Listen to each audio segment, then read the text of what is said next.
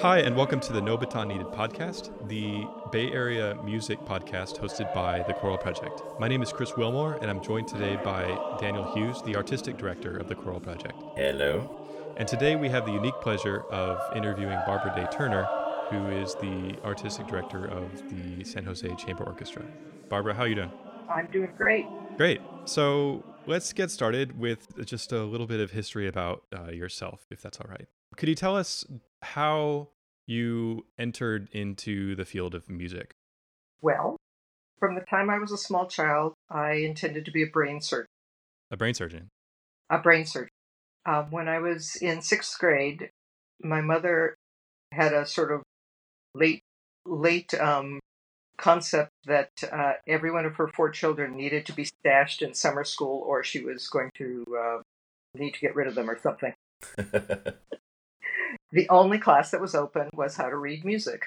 So I was in a class in how to read music. I then proceeded to sing in the choir in sixth grade, where I was told that I was tone deaf, kicked out. In going on into middle school, I had learned to play piano, and I learned early on to sight read pretty well. And so I became the accompanist, so to keep, my utter tone deafness away. And came time to graduate from high school, and I had been dared, I was 16, I was dared by my friends to audition for music school. So I ended up starting college as a double major in pre-med and piano at USC. In the meantime, I'd done a bunch of theater while I was in high school. And after about 2 weeks of the double major, realized that that wasn't going to work.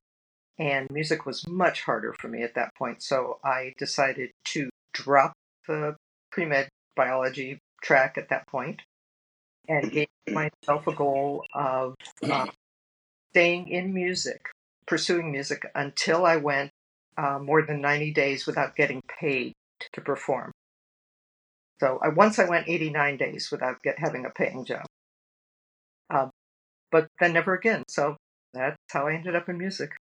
So what was your journey to becoming part of the San Jose Chamber Orchestra? Well, a long journey.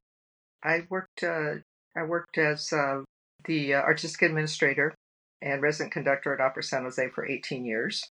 In and amongst and around that, I did a lot of musical theater. And while I was at Opera San Jose, there were discussions amongst the pit players about how it would be nice to have some sort of outlet for new music or something other than what we did in the pit together, which we loved, but, it was a different thing. So the orchestra was actually formed out of the string players in the pit, and the San Jose Chamber Music Society sponsored our first concert at the Trianon in 1991, and it went very well, and we formed a board shortly after that, and that's how the orchestra was founded. I'm just curious, in your musical journey, when did the path indicate that being a conductor was your destination? Well, that was accidental also. I assisted a conductor in Santa Barbara on a production of Fiddler on the Roof, which I was trying to learn to play accordion on as well as playing. And he missed a lot of musical rehearsals and then a lot of stage rehearsals. And so I filled in those. As Daniel, we all often do when we're playing piano for musicals. And after that, the company offered me a job to conduct the next year. They offered the conducting of the musical 1776 for the bicentennial, for the first time that a woman would have conducted in the Libero Theater in downtown Santa Barbara. And I somehow didn't feel it necessary to inform them that I had never studied conducting. So I signed the contract, and then I went and found a conducting teacher and discovered, boy, is it a lot harder than it looks. What did you learn on that production? What did I learn? Stubbornness. At that point, I knew that had to be a big part of my life, if at all possible. You've worked with Daniel a good deal. The San Jose Choral Project and the San Jose Chamber Orchestra have joined forces a few times, and I've been very thankful to have been a part of that. How did your relationship begin? Your working relationship as musicians? Well, Daniel's going to have to fill you in on dates and times because I kind of feel like I've always known him. So, Well, I was a student at San Jose State, and she was in charge of the orchestra at San Jose State. So I met Barbara in 1990, I think. And the department is small enough, and there's enough collaborative things that go on that our paths crossed pretty instantaneously. So, what was the first production that you collaborated on? Well, as a student, there were lots, but as are each professionals, separate from each other.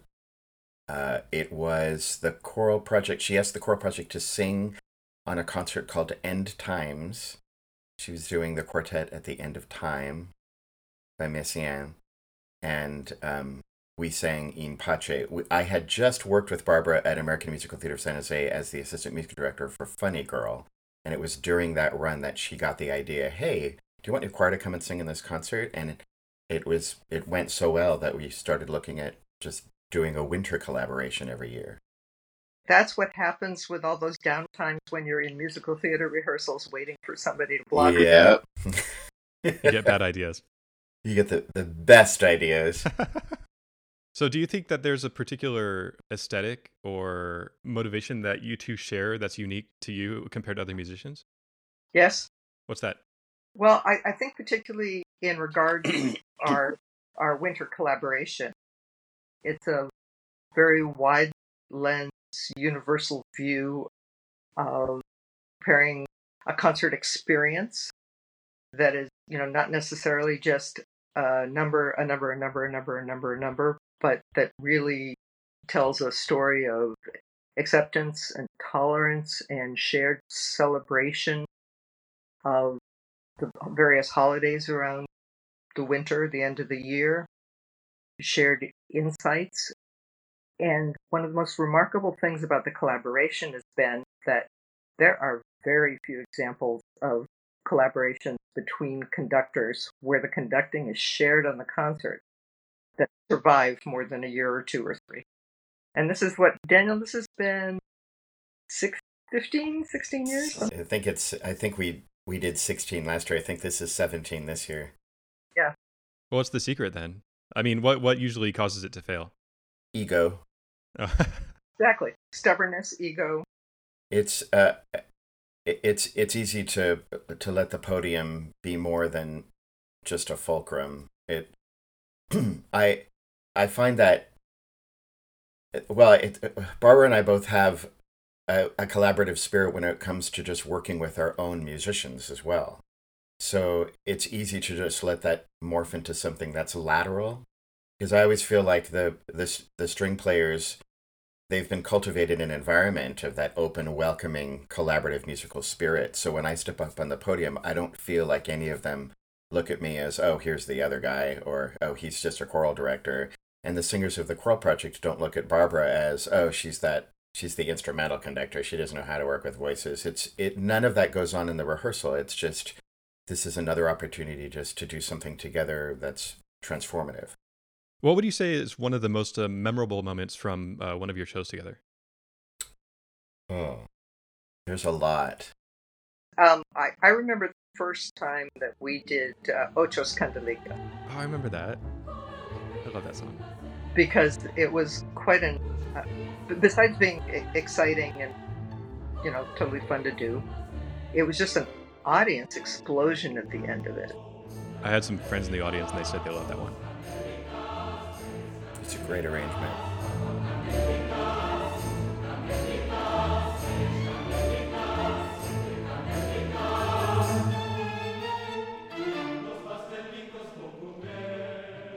We love, the orchestra loves that we have a number of composers that have done more than one piece for us, including Daniel 5, 6, 7, not counting arrangements, Mike Tucci, Annika Galindo, various composers in the area.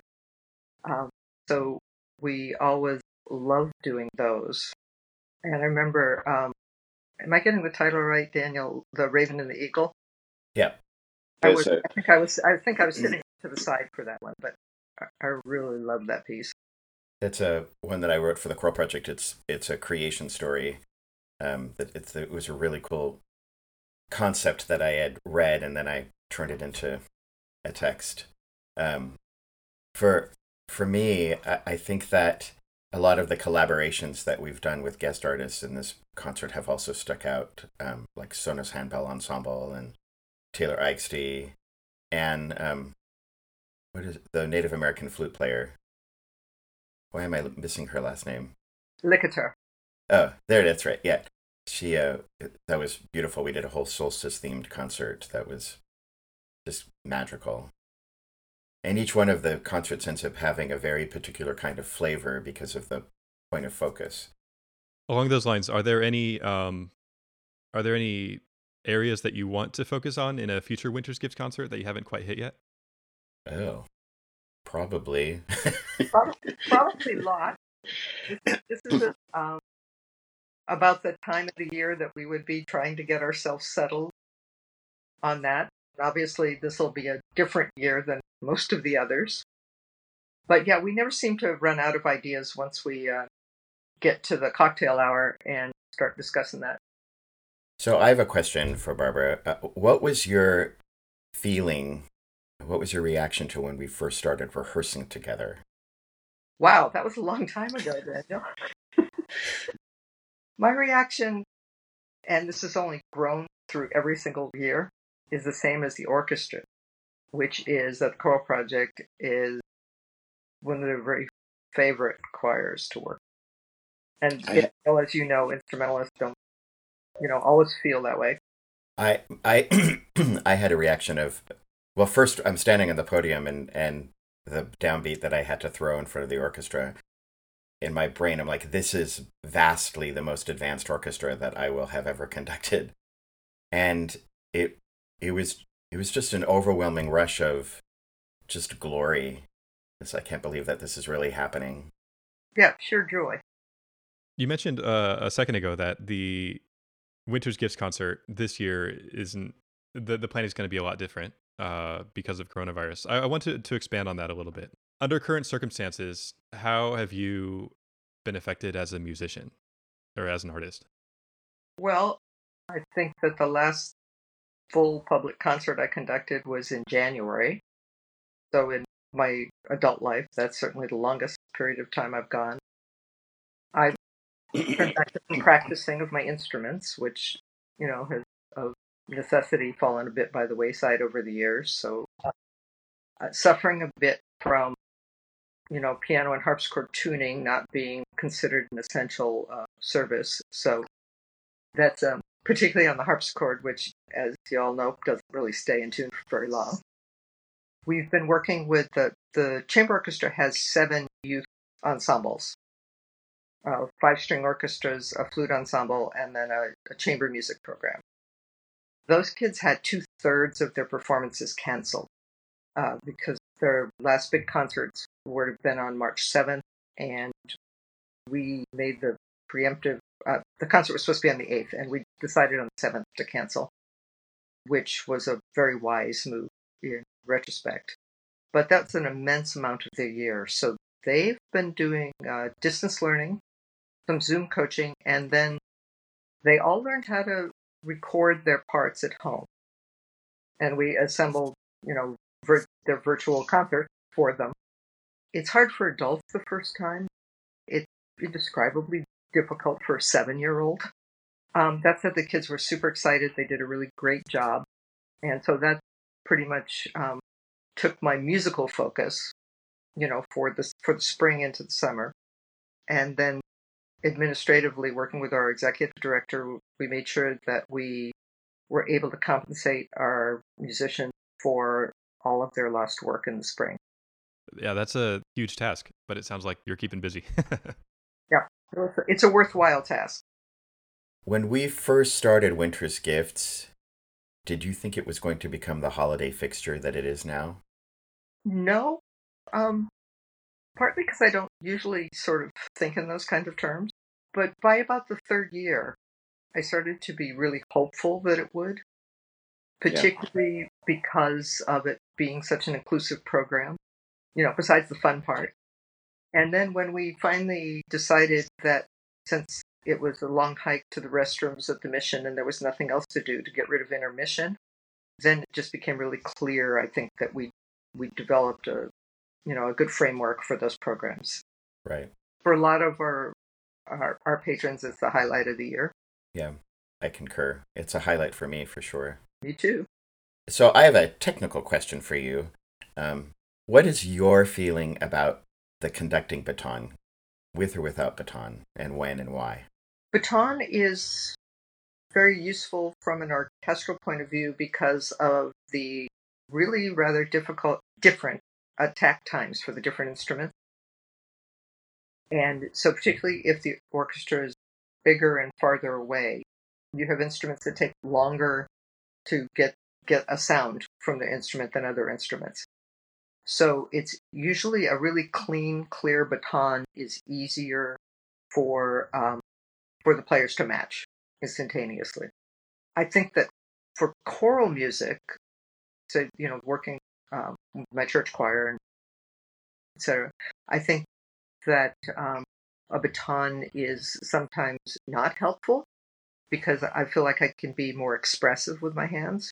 And so I kind of, generally I just feel like whatever works best in the situation is perfectly fine. Well, how do you feel about it, Daniel? I was asked this question in the first session, and I talked about how that there's some orchestral conductors, like Seiji Ozawa doesn't use a baton really anymore, and some orchestral conductors will put their baton down on a slow movement. I think if I'm doing something that has a lot of angularity in the writing, like some really contemporary music that's really rhythmic, that a baton can help with that.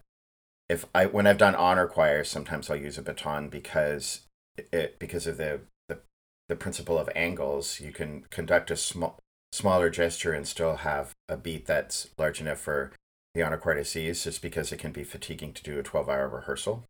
So sometimes the baton is a little bit easier on the shoulder than conducting without. Absolutely. So it's just adapting. I've done, when preparing new pieces, which we do quite frequently, I've done rehearsals one way and changed midstream. Sometimes I can just ask the players which works better for you. Yeah, I've gone through waves where there were a couple of seasons where I conducted almost everything with the choral project with a baton, but I haven't done that very much lately. So yeah, it's interesting. It's the question's asked partly because this podcast is called No Baton Needed, so the conversation came up around it. When do you need it and when do you not? Along those lines, Barbara, what would you say is the most challenging piece that you've conducted for you? Nixon in China. Opera Nixon in China, by far. What made it challenging? It's really hard. Just like rhythmically or keeping everyone together? Two things. It has passages that are rhythmically very difficult. It has passages that are extremely difficult for the singers. And minimalism can be very difficult in concentration. The production that I did, which was at Portland Opera, is a wonderful production. The start of the show is preceded by Tai Chi on the stage. Yes. And there's a particular movement in the sequence where the downbeat has to happen, or you'll be off for a long time. And what was challenging really for me in that situation was that I had to wait outside of the pit while this was going on. And then when I had to enter, so I had no visual monitor to look at what was happening. And then when I came in, I had to walk and not fall, and then give the downbeat the right place. So you have to keep your eyes on the dancers the whole time? Except for the times when I couldn't see them. So I started to, at the rehearsals, to go through the entire Tai Chi sequence with them at rehearsal every time possible to make sure I got the first beat in the right place. That's wild. Good grief. That is wild. I mean, along those lines, what's your favorite piece been to conduct? Oh, that's a really hard question. In recent memory. Oh, yeah. Well, okay. Definitely the Adagietto from Mahler 5. Oh, yeah. I have a couple favorite operas. Porgy and Bess, Marriage of Figaro, Madame Butterfly, Of Mice and Men. And for sheer fun, my always favorite piece to conduct is Piazzolla's Libertango. Oh, yeah. Yeah. That's good stuff. Would you say there's anything that characterizes your style or your choice in programming in general? For the chamber orchestra, programming definitely has to do with how pieces fit together and what kind of experience they create. And particularly when we're doing new music that's premiering or is, pretty unfamiliar, how people perceive that music has a lot to do with what came before it and what comes after it. So I try to create some kind of, it's pretty much internal, but some kind of narrative in the way the pieces fit together to, play on people's emotions or to present an idea or to work in a theme. But as Daniel knows, when we put together Winter's Gifts, we can work thematically, but then it has to be broken down to see how the pieces actually work in context with each other. And sometimes really great pieces that even fit the theme, get set aside for another time because the feeling isn't right or the timing doesn't feel right or something just isn't just exactly the way you want it. Can you recall any pairs of pieces that you really wouldn't think would work well next to each other until you hear them? Huh. Or any unexpected pairings you might have had in the program? Well, I'm trying to think because all the programs generally finally made it to the point where they were supposed to be together. Yeah. You listen to it enough times, it sounds normal. Correct. Yeah. So nothing comes to mind, but now I'll have to go back and look at everything, figure that out. So we had a chance to do a recording session together at Skywalker for Mona Lynn Reese's Choose Life. I wanted to ask you how that opportunity came about, how the chance to record at Skywalker. Well, we were able to just rent Skywalker. And it came about because the piece was presented to us. It had been performed in Minnesota. And we thought it was an important piece and wanted to go ahead and do that. Can you talk a little bit about the piece for any of our listeners that might not know? The piece entitled Choose Life was a major oratorio that was created as a ecumenical, actually interfaith piece, specifically written under some sort of grant by Mona Lynn Rees, and with various texts. That was a Holocaust memorial piece. It was very, very moving.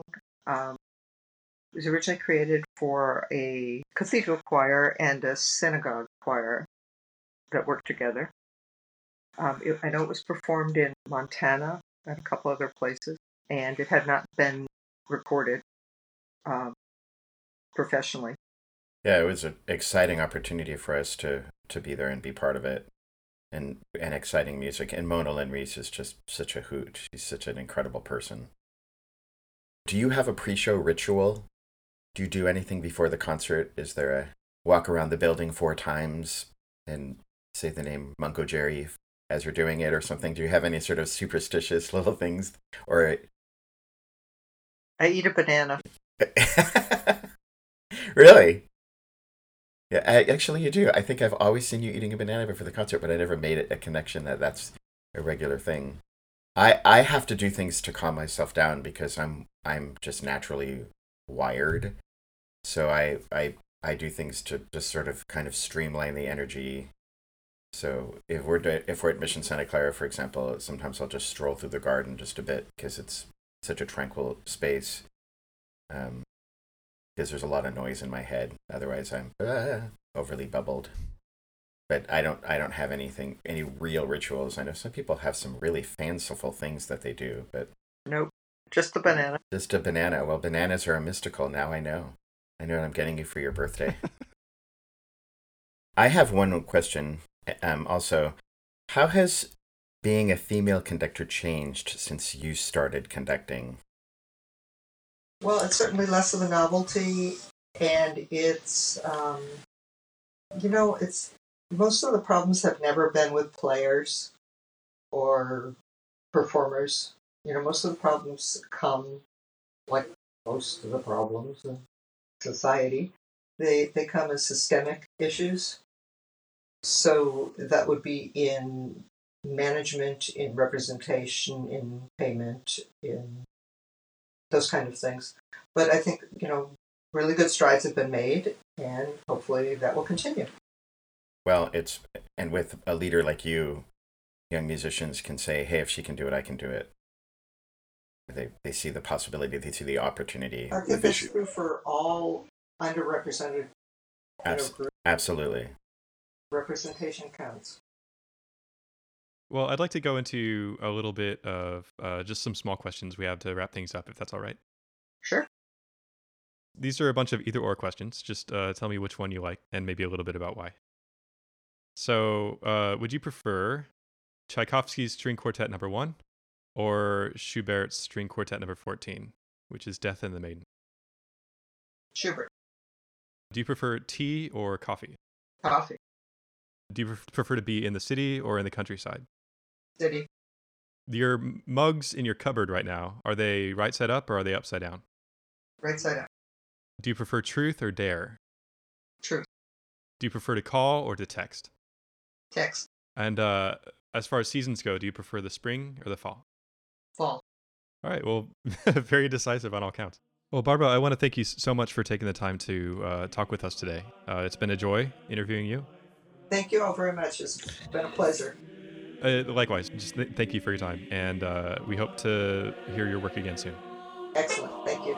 Take care. So thank you all for listening to the second episode of the No Baton Needed podcast. Be sure to follow and subscribe to the Choral Project on YouTube, Facebook, Twitter, SoundCloud, and Instagram. And definitely sign up to receive emails from the Choral Project for up-to-the-minute announcements and exclusive email content by visiting us at choralproject.org. That's choralproject.org. Thank you, and see you next time.